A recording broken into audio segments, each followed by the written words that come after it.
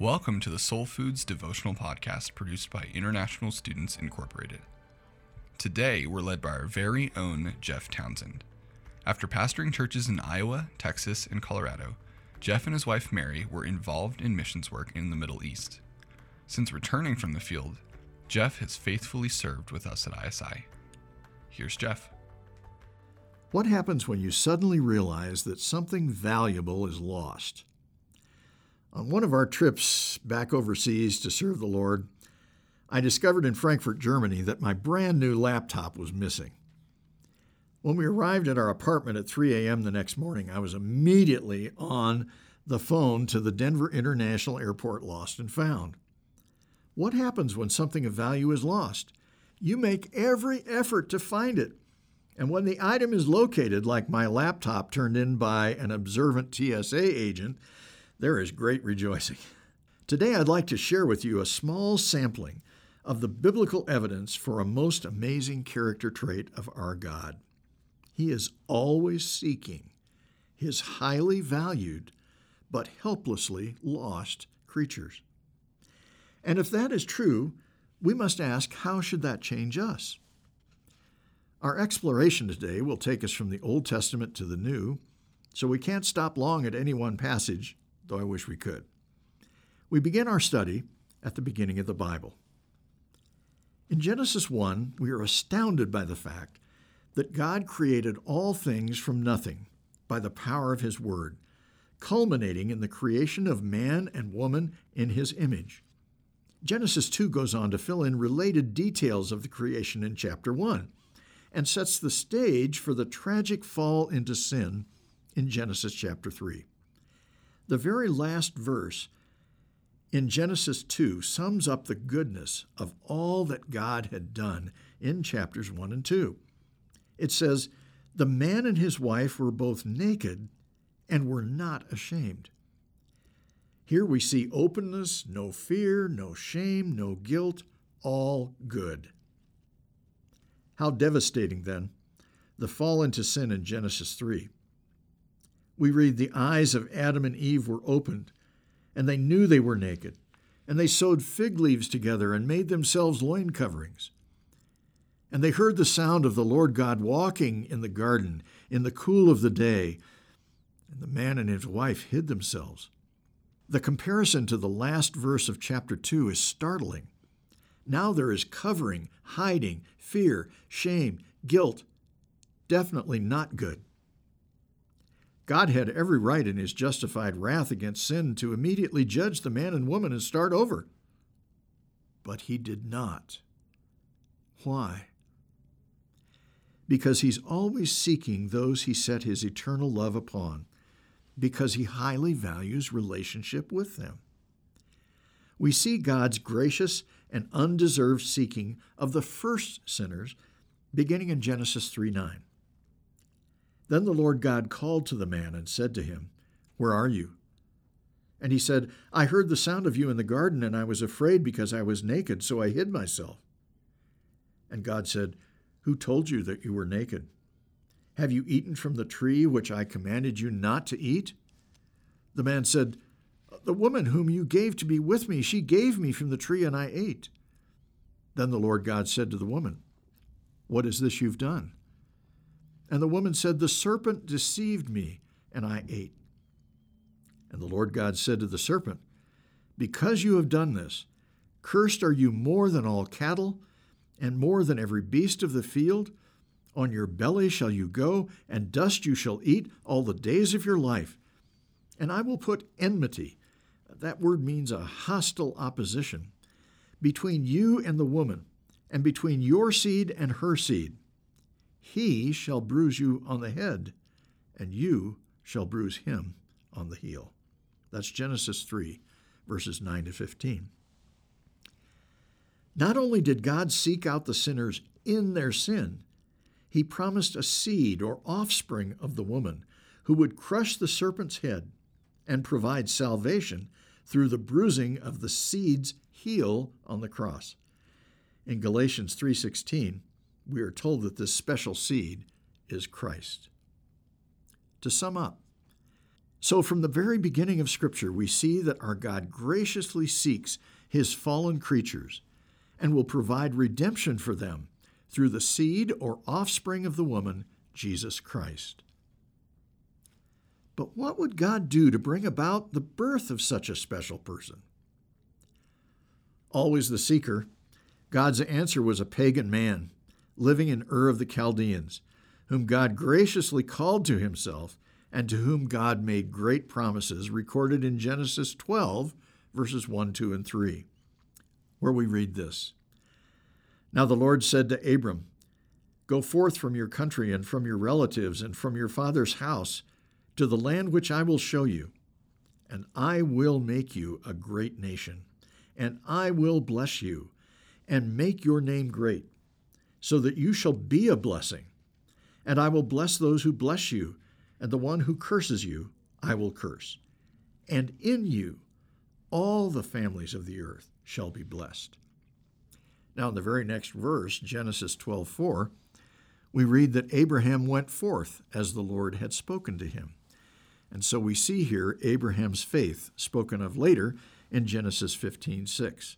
Abraham believed God, and it was reckoned to him as righteousness.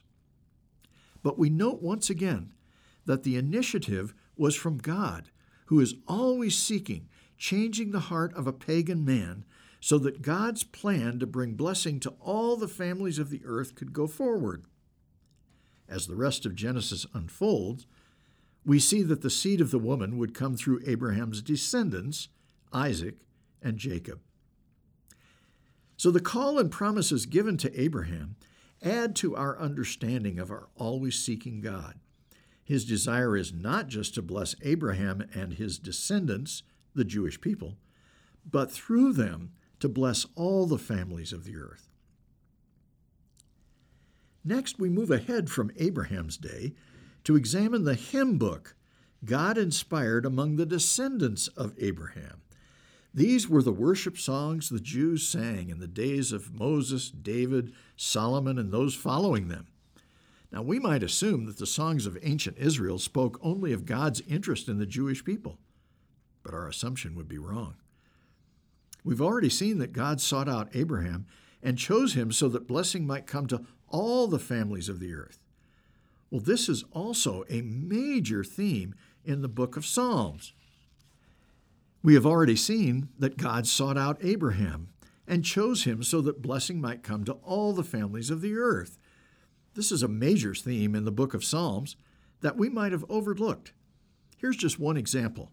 Psalm 67 begins this way: "God be gracious to us and bless us, and cause his face to shine upon us, so that thy way may be known on the earth, thy salvation among all the nations."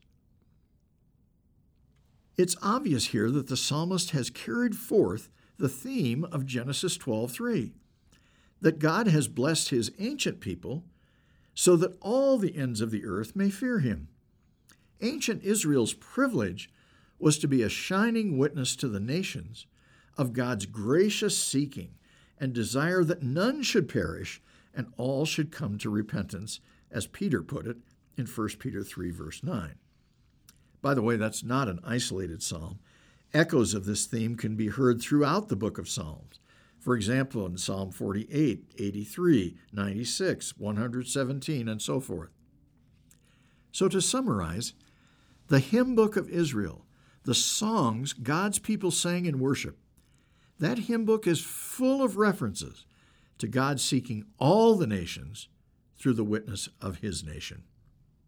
Not surprisingly, then, we see the same pattern in the prophets of the Old Testament.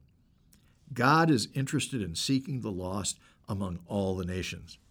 The outstanding example, of course, is Jonah. In the story of God's reluctant prophet, God clearly shows his heart, not only for the pagan peoples of Nineveh, but the pagan sailors on the boat that actually threw Jonah overboard. And that calming of the sea caused them to turn their hearts over to God. Well, the surprise at the end of the book of Jonah is that when God changed the Ninevites' hearts, his prophet was angry because he had no compassion for thousands of lost souls. Jonah chapter 3 verse 10 says, "When God saw the Ninevites' deeds, that they turned from their wicked way, then God relented concerning the calamity which he had declared he would bring upon them, and he did not do it." Then in the first verse of chapter 4, we read this, "But it greatly displeased Jonah, and he became angry. And he prayed to the Lord and said, 'Please, Lord, was this not what I said while I was still in my own country? Therefore, in order to forestall this, I fled to Tarshish, for I knew that you are a gracious and compassionate God, slow to anger, abundant in loving kindness, and one who relents concerning calamity.'"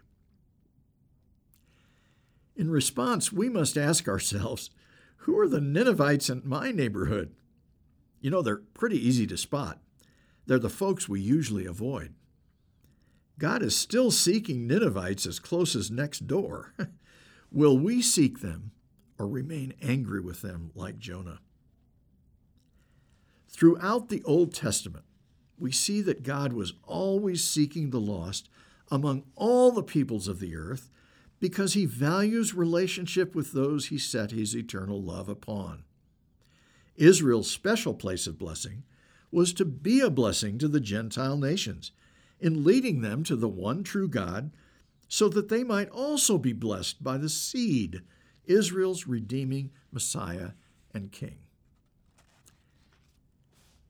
Now, if we have any question whether the theme of God always seeking all kinds of lost people carries through to the New Testament, that question finds a very clear answer in the earthly ministry of the seed, Jesus Christ. Here are just a few examples. In John chapter 4, we read these strange words, that Jesus left Judea and departed again for Galilee, and he had to pass through Samaria. Now, the Jews of the first century who wanted to go from Judea to Galilee normally went around Samaria. But the verse says that Jesus had to pass through Samaria, and as we go on into chapter 4, we see the reason why. He had a divine appointment with a certain Samaritan woman by the well of Sychar. And when she went in and brought out the people of the city, Jesus actually hung around for a couple of days, and the Samaritans eventually said, "This man is truly the Savior of the world." That's just one example. Here's another. Tax collectors were on the Jewish list of bad people because they worked for the Roman government, often very unscrupulously. But as our always seeking Lord told the complaining Pharisees and scribes, "I have not come to call the righteous, but sinners to repentance." One of those tax collectors was Levi, or you may know him as Matthew, the author of the first gospel. In Luke chapter 15, we see another example. In verses 1 and 2, we read something that's totally the opposite of what we would expect. It says, all the tax gatherers and sinners were coming near to Jesus to listen to him. And both the Pharisees and scribes began to grumble, saying, "This man receives sinners and eats with them." Now we would expect sinners to stay away from the Holy One of God, and the religious leaders of Israel to embrace him. But we see just the opposite here. Well, in the rest of Luke 15, Jesus went on to tell 3 stories designed to show God's interest in people who are lost, whether they be the sinners of verse 1 or the supposed saints of verse 2. The 3 stories are the familiar stories of the lost sheep, the lost coin, and the lost son or the prodigal son. The pattern in all 3 stories is the same. Something of value is lost. A strong desire to find the lost item results in an extensive search. And when that which is lost is found, there is great rejoicing, surpassed only by heaven's rejoicing when one sinner repents. Now here's Jesus' point. He welcomed sinners because, like his Father, he was always seeking. In the words of Luke 19:10, by the way, at the end of Jesus calling another tax gatherer named Zacchaeus, the Son of Man has come to seek and to save that which was lost. Well, not only do we see the always seeking God in the Old Testament and in Jesus' ministry in the New Testament, God's seeking continues through the early church. The one who came to seek and to save lost people commissioned us to seek and offer his salvation to lost people everywhere. In the Great Commission, Jesus left us with this command: make disciples of all the nations. Then he returned to the Father and sent forth his Spirit to indwell and empower his people to accomplish the task. In Acts 1:8, Jesus said, "You shall receive power when the Holy Spirit has come upon you, and you shall be my witnesses in Jerusalem and in all Judea and Samaria, and even to the remotest part of the earth." The book of Acts shows the steady progress of the gospel, from Jerusalem to Rome, from Jews to Samaritans to Gentiles. It was not always easy going. Often, especially Jews, resisted being found. Consider the complaint of the jealous Thessalonian Jews in Acts 17:6, where they said, "These men who have upset the world have come here also." What a marvelous backhanded testimony to the fact that the early church was always seeking. Now it's our turn. Our always seeking God is now seeking and saving lost people through our witness to the ends of the earth in amazing ways we often don't think of or don't even see. Allow me to illustrate that. Dr. Helen Roseveare, now with the Lord, was a medical missionary from the United Kingdom to Congo. In her memoirs entitled Living Faith, she writes this: "Having taken a missionary friend from Congo to Uganda to catch the evening plane to the UK, after a quick sleep, I set off on the return journey about 4:30 a.m. Driving north from Kampala on a reasonable road, I was alone with nature. No one else was up yet or on the roads. I watched the dawn break over the plains, enjoying the bird chorus, when suddenly I realized, with an unpleasant swerve, that I was dangerously near to falling asleep. There were a clump of bushes a little way ahead, and I drew up at the side of the deserted road. Getting out, I found myself face to face with an African man. Quite honestly, I was taken aback, but one cannot be rude in Africa, so we went through the usual courtesies. He in East African Swahili, and myself in West, but we could make ourselves understood. After the courtesies, he should have gone away. They always do in their innate politeness. But he just stood there. So I asked what he wanted. "Are you a sent one?" he queried. Well, that is doubtless a very good definition of a missionary. So I said, "Well, yes, but it depends. Sent by whom for what?" "Are you a sent one by a great God to tell me of a thing called Jesus?" "Can you read?" I asked him. No, he was an illiterate herdsman looking after the family's cattle, but I had in my car a copy of the wordless book, colored pages that we use to help illiterate folk understand God's way of salvation. Sitting together at the roadside in the early morning sunshine, slowly and carefully I outlined the way to know the Lord Jesus Christ as his own Savior, giving him a verse of Scripture to learn by heart for each page: black, red, white, green, and gold.